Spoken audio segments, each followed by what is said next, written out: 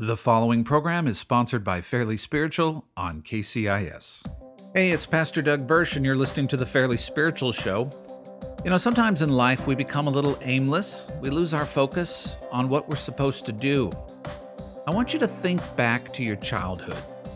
Think back to your most favorite fairy tale or most favorite children's book or children's movie. On today's show, we're going to consider that maybe God was speaking to you through that children's story, through that fable, through that movie. And maybe we can recapture our focus by looking at what God was saying to us in the beginning.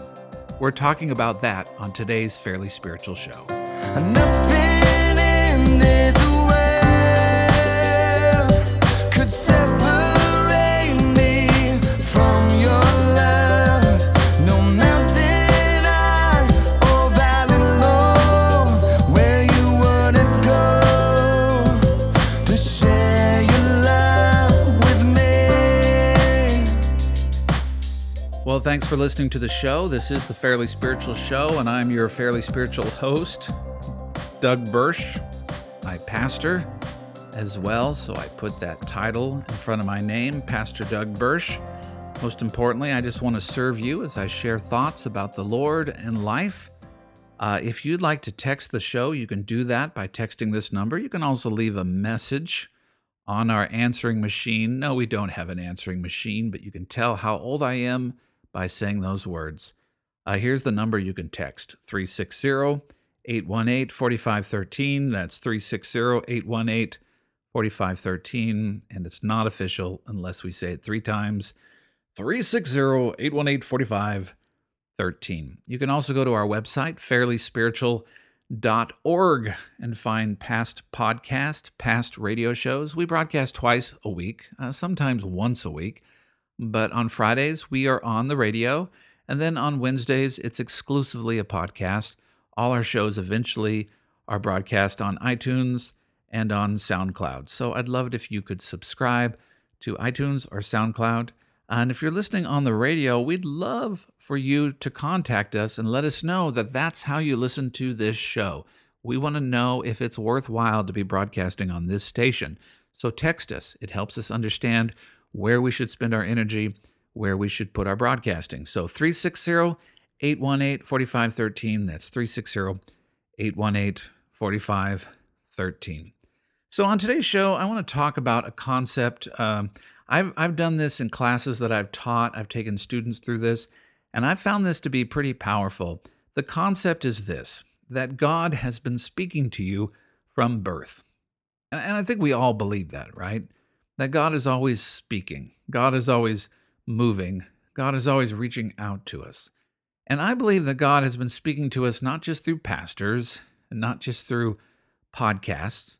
And I hope it's not just through podcasts we're in trouble, and not just through radio or not just through Christian radio, but God has been speaking to you and speaking to me from the beginning. There are many ways that he has spoken to us, and there are many ways that he has spoken to us, not just in general ways about his existence or in general ways about our need for salvation, but specifically about who we are and how he made us.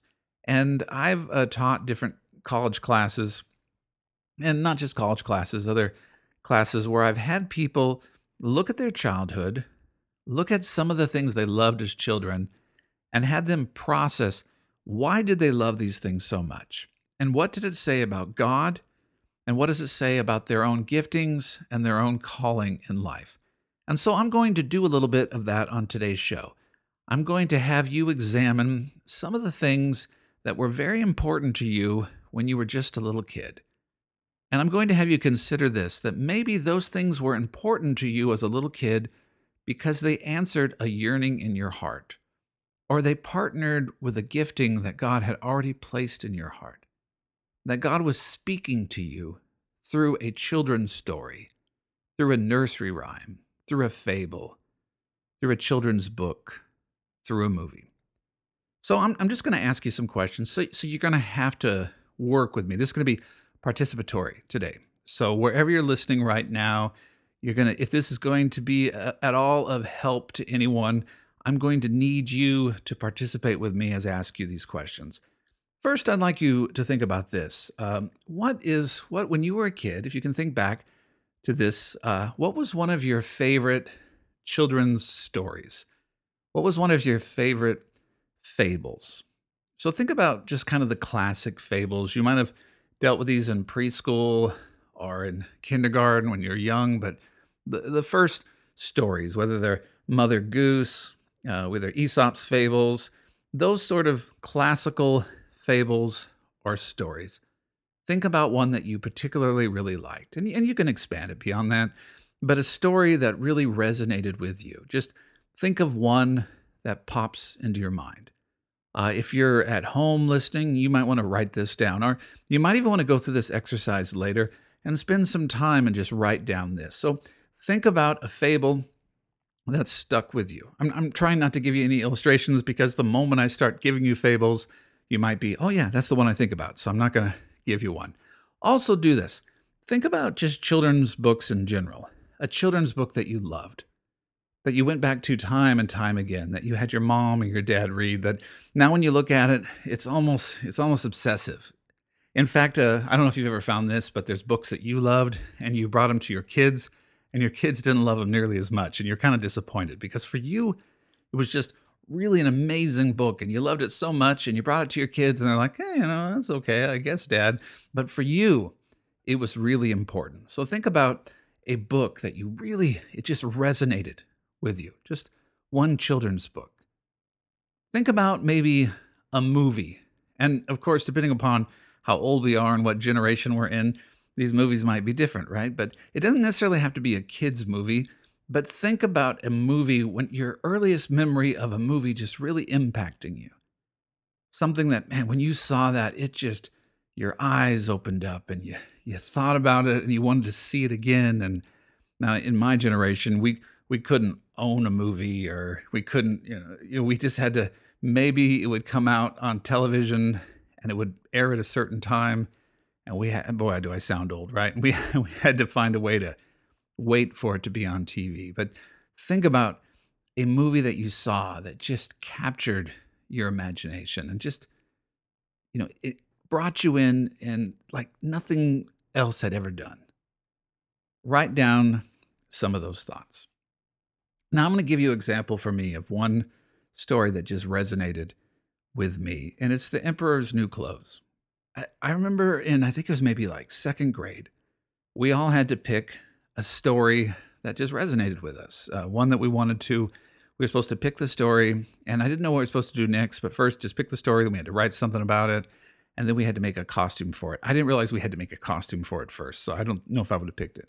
But I picked The Emperor's New Clothes. And The Emperor's New Clothes is a classic story where there's this incredibly vain king, this incredibly vain emperor, and his vanity is basically used against him, where two swindlers come in and they say, we have this fabric that is incredibly fine. And it's so fine that only people with the most refined taste can truly appreciate it or even see it.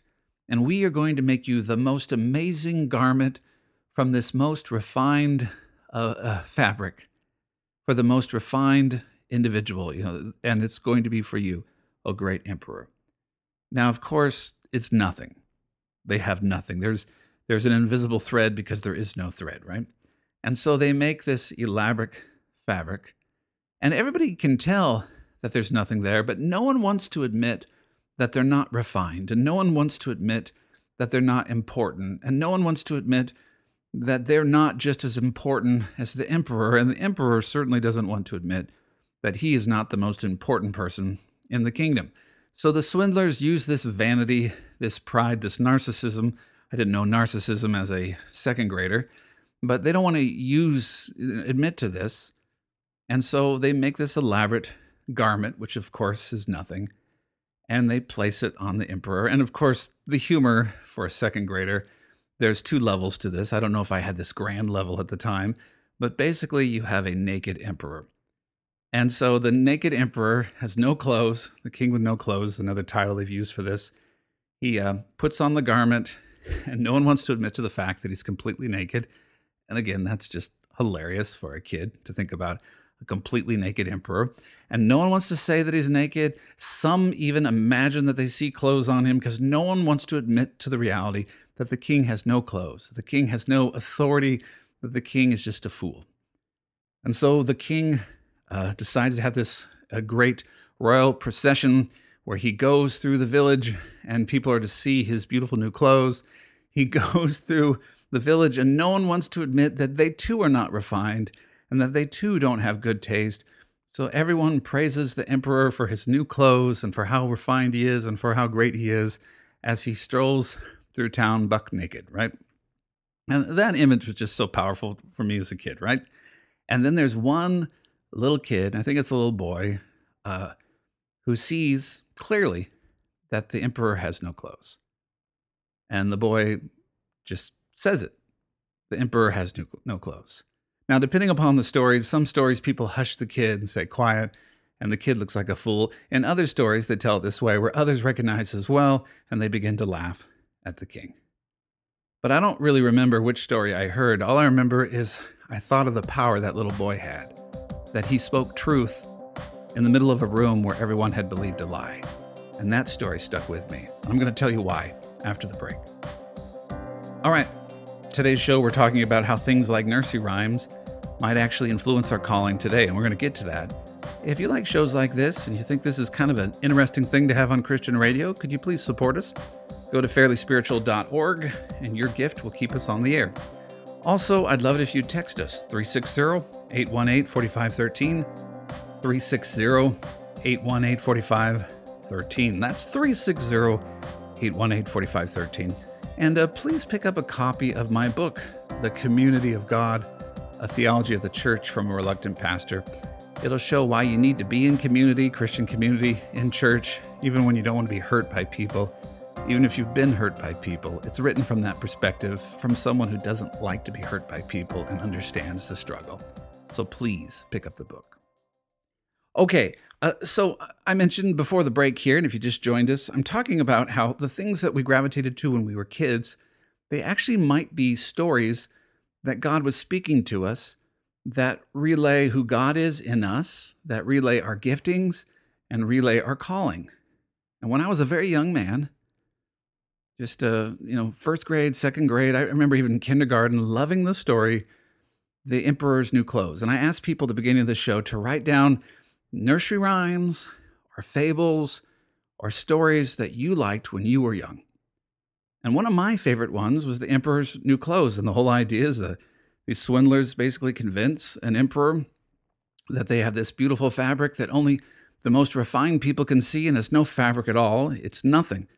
And so the emperor basically is naked, and he's pretending that he has a fabric on, and he has no fabric on, but he doesn't want to admit to the fact that he doesn't see the fabric, and he goes on this parade, and everyone doesn't want to admit to the fact that the king is naked, that the king has no authority. Everyone is basically buying into the lie.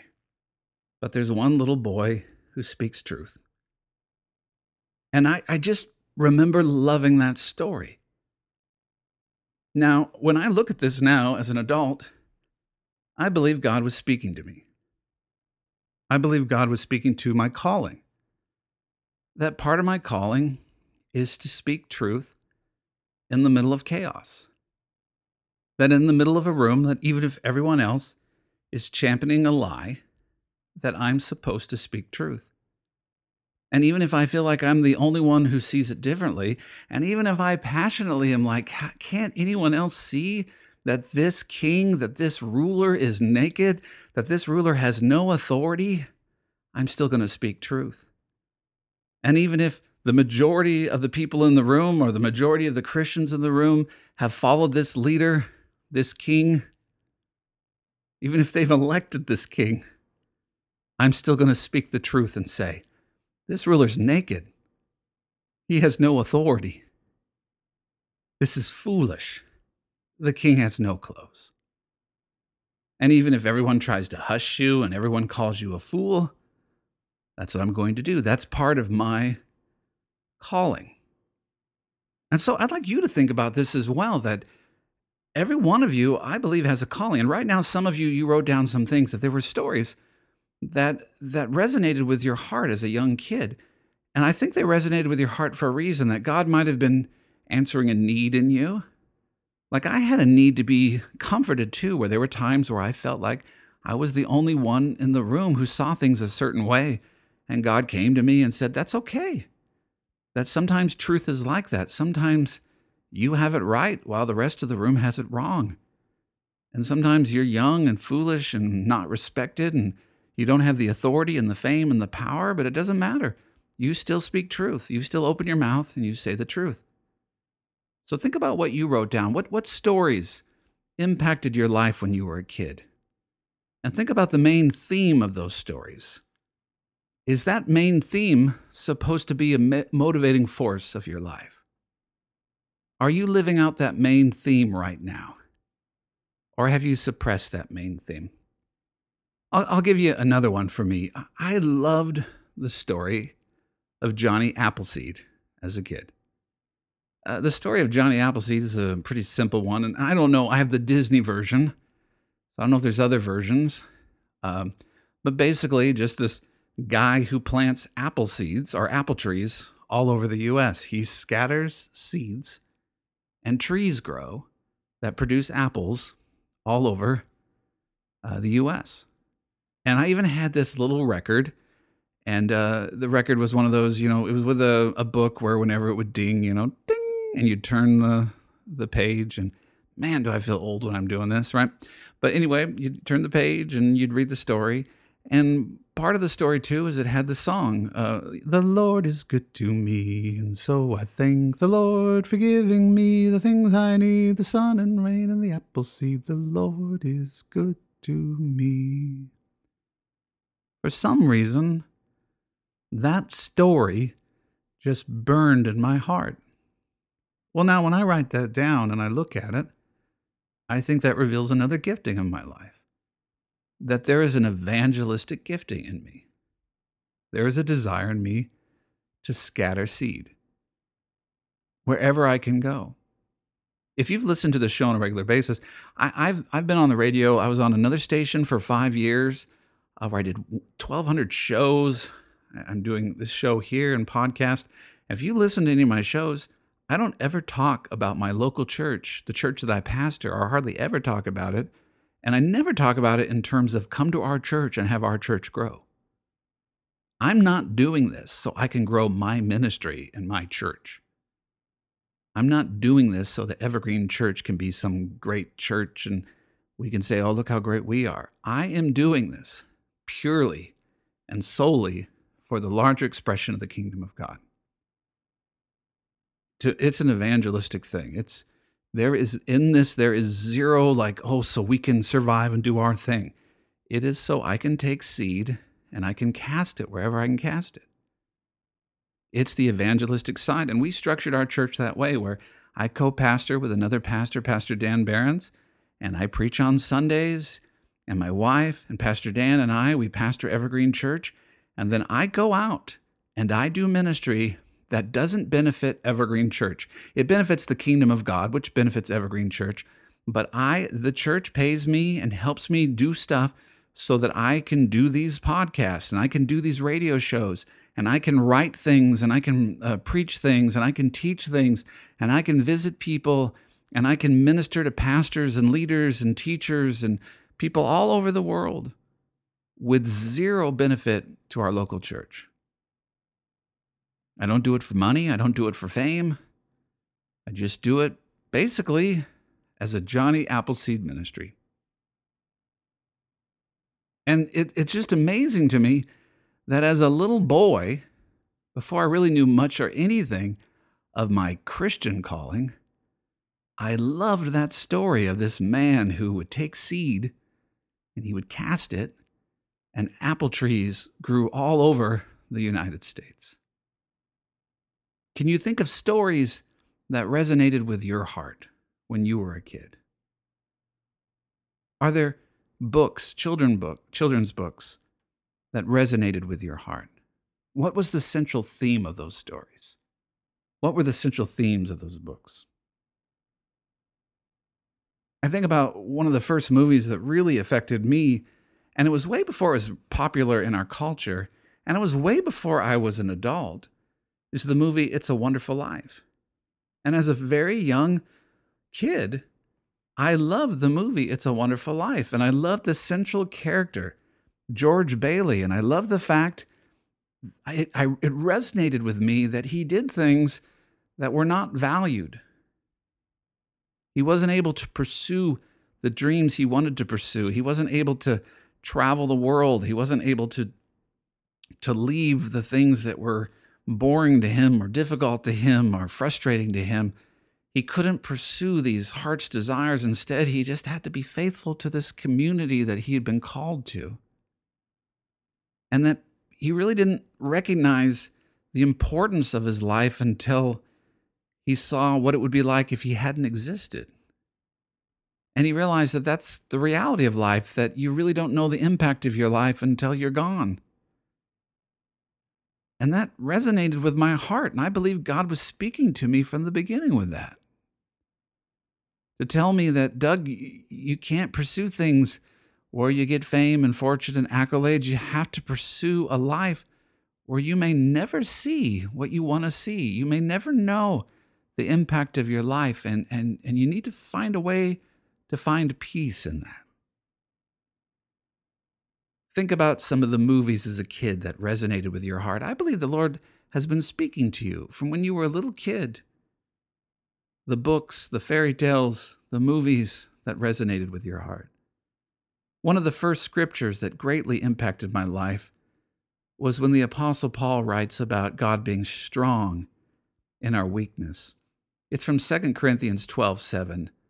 Paul said in 2 Corinthians 12:7, he said, "So to keep me from becoming conceited because of the surpassing greatness of the revelation, a thorn was given me in the flesh, a messenger of Satan to harass me, to keep me from being conceited. 3 times I pleaded with the Lord about this, that it should leave me. But he said to me, 'My grace is sufficient for you, for my power is made perfect in weakness. Therefore I will boast all the more gladly of my weaknesses, so that the power of Christ may rest upon me.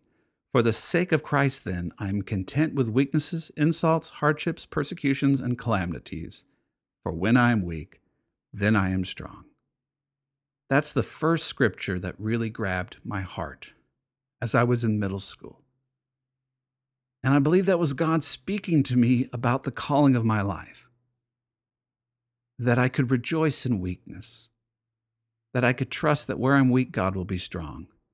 That my strength would never be in the size of my church or the size of the radio audience or how many people respond to anything I do or how many books I sell. But that my strength would be in my weakness, that people would see God, that they would listen not because of my power or my fame, but they'd listen because they hear God. Think about your life. Think about the first scriptures that got a hold of your heart. Maybe that's part of your calling. Maybe that's part of where you should spend your best effort, your best focus. What are the first scriptures that got a hold of your heart? What are the first stories that got a hold of your heart? What were the first movies that got a hold of your heart? Maybe God has been speaking to you from the beginning. Maybe he was comforting you, but not just comforting you. Maybe he was showing you giftings. Maybe he was showing you your calling. Spend some time this week and just look at these things. And maybe as you look at these things, it'll help you focus your next step. What should you give your best energy to? For me, I want to give my best energy to that Johnny Appleseed, spreading the seed, advancing things, evangelistic faith. I want to give my best energy to proclaiming that the King has no clothes, and I'm going to speak truth even when everybody else believes a lie. And I'm going to trust this, that God is strong when I'm weak. God will always be strong when I'm weak, so I don't have to worry about being weak. I don't have to pray away weakness. I can just move forward in faith, believing that when I'm weak, he is strong. What is God saying to you? Listen, he is speaking. He knows you. He's been leading you and speaking to you from the very beginning. Follow him today. Amen. Hey, thanks for listening to today's show. If you'd like to text me, here's the number, 360 818-4513. That's 360-818-4513. Please subscribe to The Fairly Spiritual Show. You can do that through iTunes and SoundCloud. You can also go to my website, fairlyspiritual.org, find more information, and also donate to keep the show on the air. And you can also pick up my book, The Community of God, A Theology of the Church from a Reluctant Pastor. That's The Community of God. Now make room for the Lord. He's speaking, He's leading, He knows you, and He's for you. I'll see you next time.